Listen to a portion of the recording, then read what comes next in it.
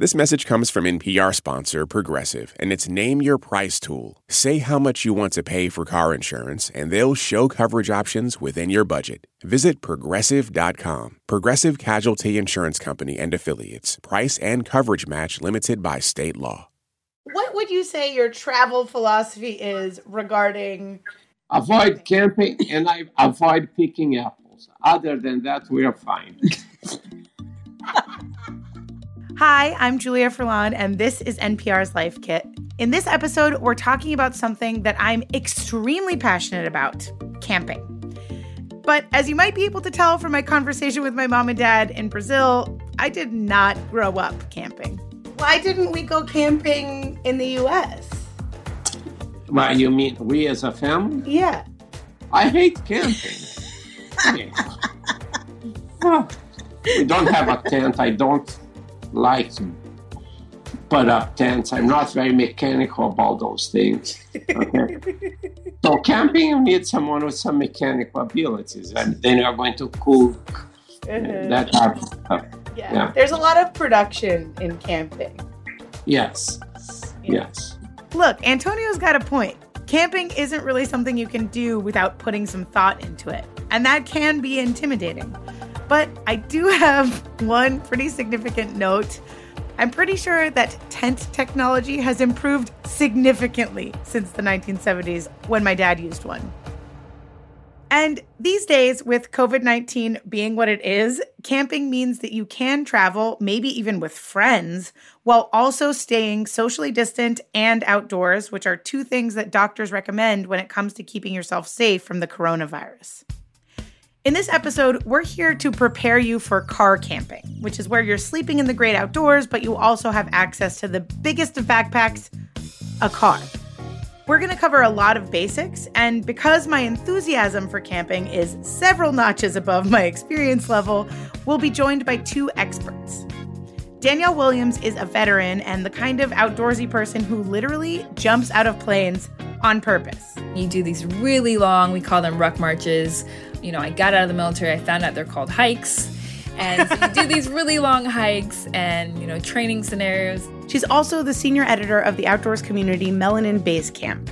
She also runs Diversify Outdoors, which is a movement that spotlights people of color, queer people, differently abled people, and all kinds of folks to improve representation in the outdoor industry.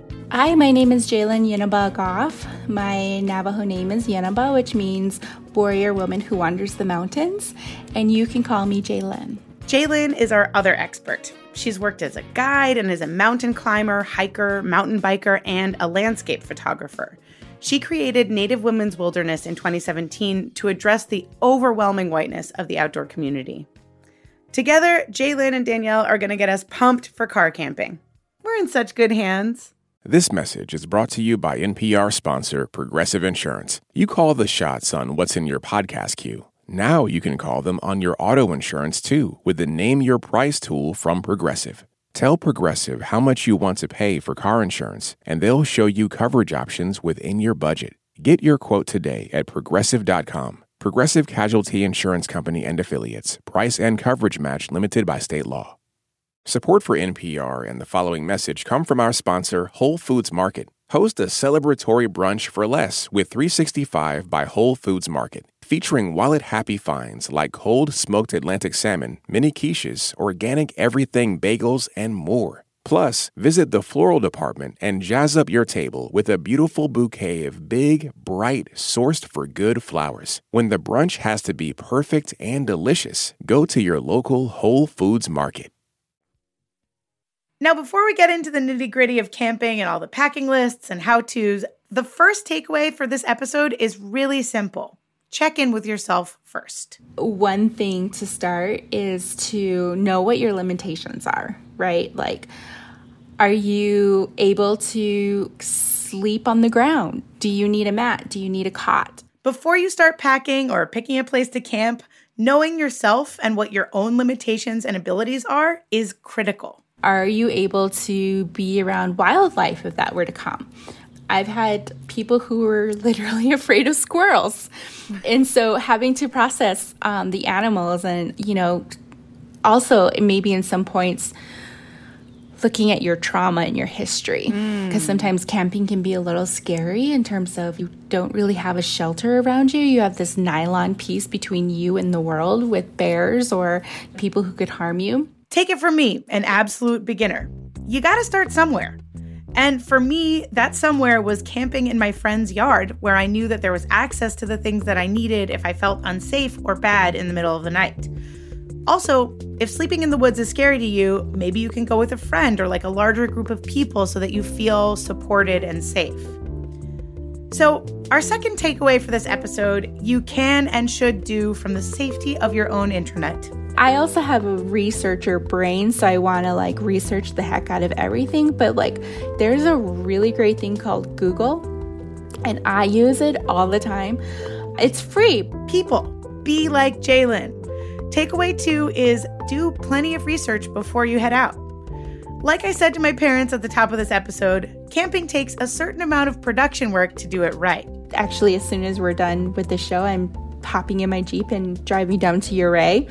And I picked a new camping spot, but I can't tell you how many hours I have researched that place of where I'm going, what's around, because I want to know this to be prepared. And there's lots of different kinds of research that are going to help you out. There's sleeping areas and campsites, weather, food, different trails and hikes you might want to do, and also historical research and land acknowledgement.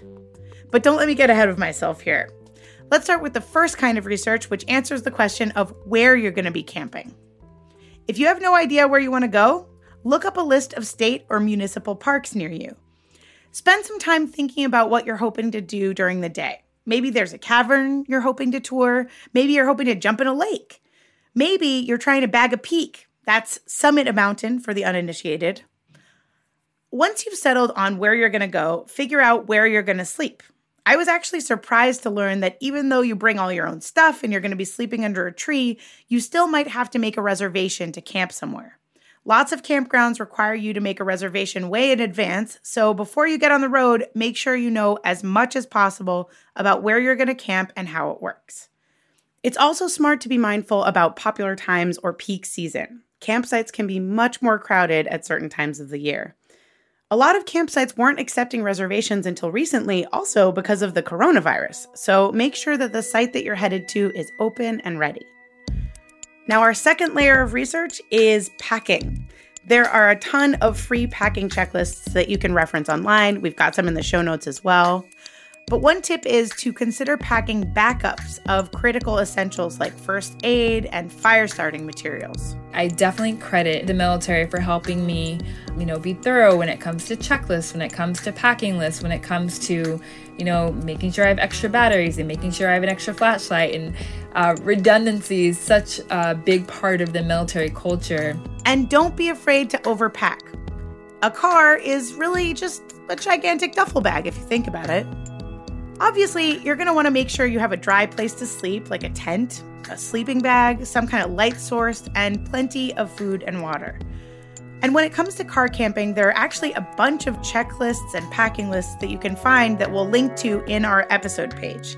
That can save you the trouble of writing a packing list for yourself and make sure that you have all the equipment that you need. The third piece of research you want to do before heading out is all about planning some daytime activities. I'm disabled and I use mobility aids to walk. So I don't do a lot of long distance hiking. I do a lot of shorter hikes, which is one reason why car camping and day trips work better for me than backcountry trips. Danielle recommends doing a lot of research on the exact specifics of the terrain and the access to the trailhead before you get there. And if you're not afraid of a phone call, you can call the park headquarters for trail conditions, or you can use apps like AllTrails. Everybody is going to have different abilities and approaches to their situation, which is why it's really important that you have as much knowledge as possible of the campsite that you've chosen.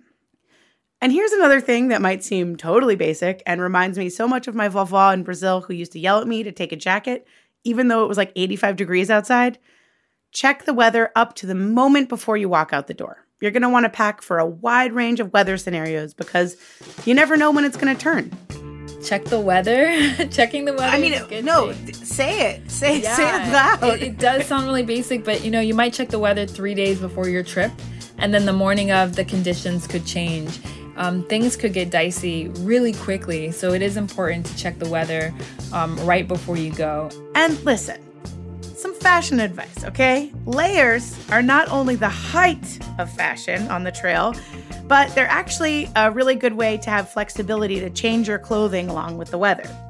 Layers are the easiest way to make sure that you are comfortable no matter what's going on outside. And I have a, fair amount of experience. So it doesn't hurt to, pay attention to what the park rangers are telling you. Do your research on the website ahead of time. So the information is out there, provided you have internet access. The information is available. And it also doesn't hurt to call ahead. I'm that person. I like to hear it. Calling and talking to an actual human person can also give you access to information that you don't get online, like which campsite has the best views, the most shade, etc., etc. And finally, there's another kind of research that's really important that you do that isn't about rain or packing or whether or not you're going to see a rattlesnake. It's historical research about the land itself that you're exploring. I think it's giving opportunity for other people to realize that this is not a white cisgender outdoor arena. There are many people involved in here, and one thing that's really frustrated for a lot of Native people is that we are excluded from these spaces, but who knows the land better than us and the waters better than us? This is the land our ancestors walked on, and so I think it's really beautiful to see that shift and also acknowledging the original territories that we're wandering and exploring, but to also encourage and educate people of the people who came before us and the treaty rights and the land rights and the water rights. There's so much to learn of the beautiful land in which we wander. One way that's really simple to explore and acknowledge the land that you're camping on is with this one app called Native Land. It's really cool and free, and it lets you search based on where you are or where you're going, and then it gives you links to learn about the Native folks who originally lived on that land or who still do live on that land. For me, the idea of learning about a place before you go to it really deepens the experience of being there. And I'm pretty sure that anti-racist research has been clinically proven to clear your skin, improve your finances, and make your whole life better. So I know the internet is haunting your searches because they're haunting mine, which means that as soon as you're interested in something, there's like all this stuff that just follows you around waiting for you to put it in your shopping cart. And you might feel like you have to buy something just to gain access to the outdoors. But both Jaylyn and Danielle agreed that when you're starting out, it's good to start with gear that's either borrowed or rented or cheap. That is our third takeaway. You don't need to invest a bunch of money in gear right away. If you are a person who is starting out camping and aren't quite sure if camping's your jam, test it out. Maybe borrow a friend's tent first. You don't need to go out and buy like the 0-degree sleeping bag that weighs a pound. Bring your comforter. Bring your sheets, bring your blankets, the sleeping mats or the air mattresses. I know when we started out with air mattresses, and we would just put the mattress coverings on it and our sheets on it, and then just bring our comforter, right? And our pillows. It does not have to look fancy. It does not have to be an Instagram post. See, just because Instagram wants you to think your camping experience needs to be like all made of money doesn't mean you have to do it that way. Danielle came through with an ex-military tip that I thought was great. Oftentimes, secondhand stores will have a great collection of outdoor gear. You can find Army Navy surplus stores as well, which have discounted gear. And then it's really about knowing what you're trying to do and finding gear that fits your intentions. It's also worth looking into whether there are any nonprofits or community organizations with gear lending libraries in your area. They function just like a regular library would, except instead of books, it's camping supplies. A lot of gear libraries loan things out for the delightful price of free 99 after you attend a workshop or an orientation session. Regardless of where you get your equipment, it's good to know how to use the gear that you do end up bringing. It's not a bad idea to take it for a trial run at home before you take it into the wild outdoors, because there's really never a good time to realize that you borrowed a tent that's missing a key part, or your air mattress is going to deflate in less time than it took you to blow it up. while we're on the topic of gear, I just want to say that even if you're borrowing some stuff, it's worth it to see if somebody's solved a problem that was particularly daunting to you about camping. In my case, it was really revolutionary to learn that there was a cheap way for me to stand up and pee outside. I mean, lots of people come to stand-to-pee devices for many different reasons, but I'm just going to say that having the ability to use the bathroom without taking off my pants and my shoes and my socks, and without soaking them, for that matter, was a huge boon to my camping career. So if there's something that's unsettling you or bothering you about camping, do that research because chances are somebody's thought of that before. Our next takeaway is a big one. Make a plan to eat and bring plenty of water. Take it from somebody who is so grouchy when she's hungry that nobody wants to talk to her or even be in the car with her. Making a plan for every meal you eat while you're camping is going to make your whole experience so much more fun. You should know before you get there what your meals are going to look like throughout the whole time and how you're going to cook them. But don't feel like you have to whip up some Michelin star meals too. You can really keep it simple. If your campsite is going to have a grill, you can plan on cooking up some hot dogs or veggie burgers. And if you're packing one of those tabletop gas camping stoves, you can just boil some water for ramen or have some mac and cheese. Or if you're really trying to do the least, just get some takeout and put it in a cooler. Whatever floats your boat. I sometimes like preparing my meal beforehand. Like if I'm doing something and putting potatoes in the fire pit, right, and corn, I usually try to chop up the potatoes beforehand, put them in olive oil, get the salt and whatever on, and maybe stick it in the microwave for 2 minutes or a minute just to start softening it.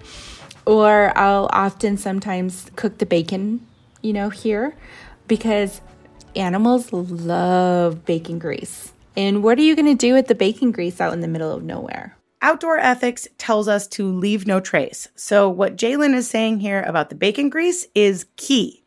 As you're planning to cook, make sure that you have a plan to dispose of every item you use when you're cooking and eating. And I think it's worth saying that camping uses a lot more energy than, say, watching Queer Eye reruns on your couch, so don't forget to bring a few extra snacks. And look, I know you might want to bring all those cute craft beers or those cans of rosé on your camping trip, but listen to your old pal Julia on this one.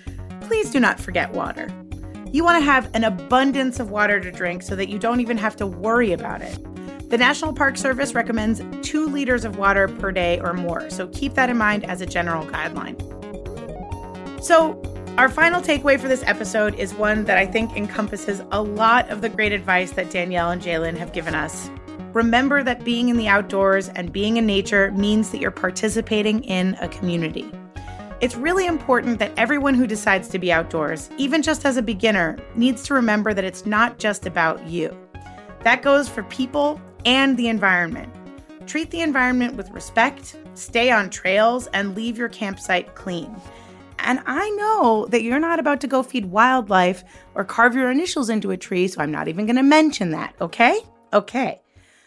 Also, remember to use a bear box or lock up any food that you have in your car overnight. You don't want bears. So when it comes to sharing the trails with other campers, make sure that you're respecting their space and their experience. I think a big part of that is creating space mentally to realize that not everyone has the same exact experience as you do in the outdoors. This is a really important thing to remember, and it's a big part of the reason that Danielle and Jaylin started the online communities that they did. Camping is about community, and that aspect should inform all of the things that you do both on the trail and off of it. All of that, which exists in the culture, which exists in society, it doesn't magically disappear when it comes to the activities we love to do in the outdoors. We're people, we bring all of our baggage with us, for better or for worse. So I think it's important to create that space mentally to where, even if you don't understand, okay, I'm going to try to understand. I'm going to listen to the person next to me who doesn't feel like they can hike the same trail that I love, right?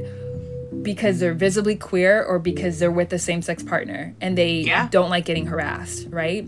So instead of telling them that they just need to stop complaining or they're being too sensitive or they're overreacting or they just need to be more positive, or nature doesn't see sexuality or whatever, right? This is good to remember even if you're camping with a group of your closest friends.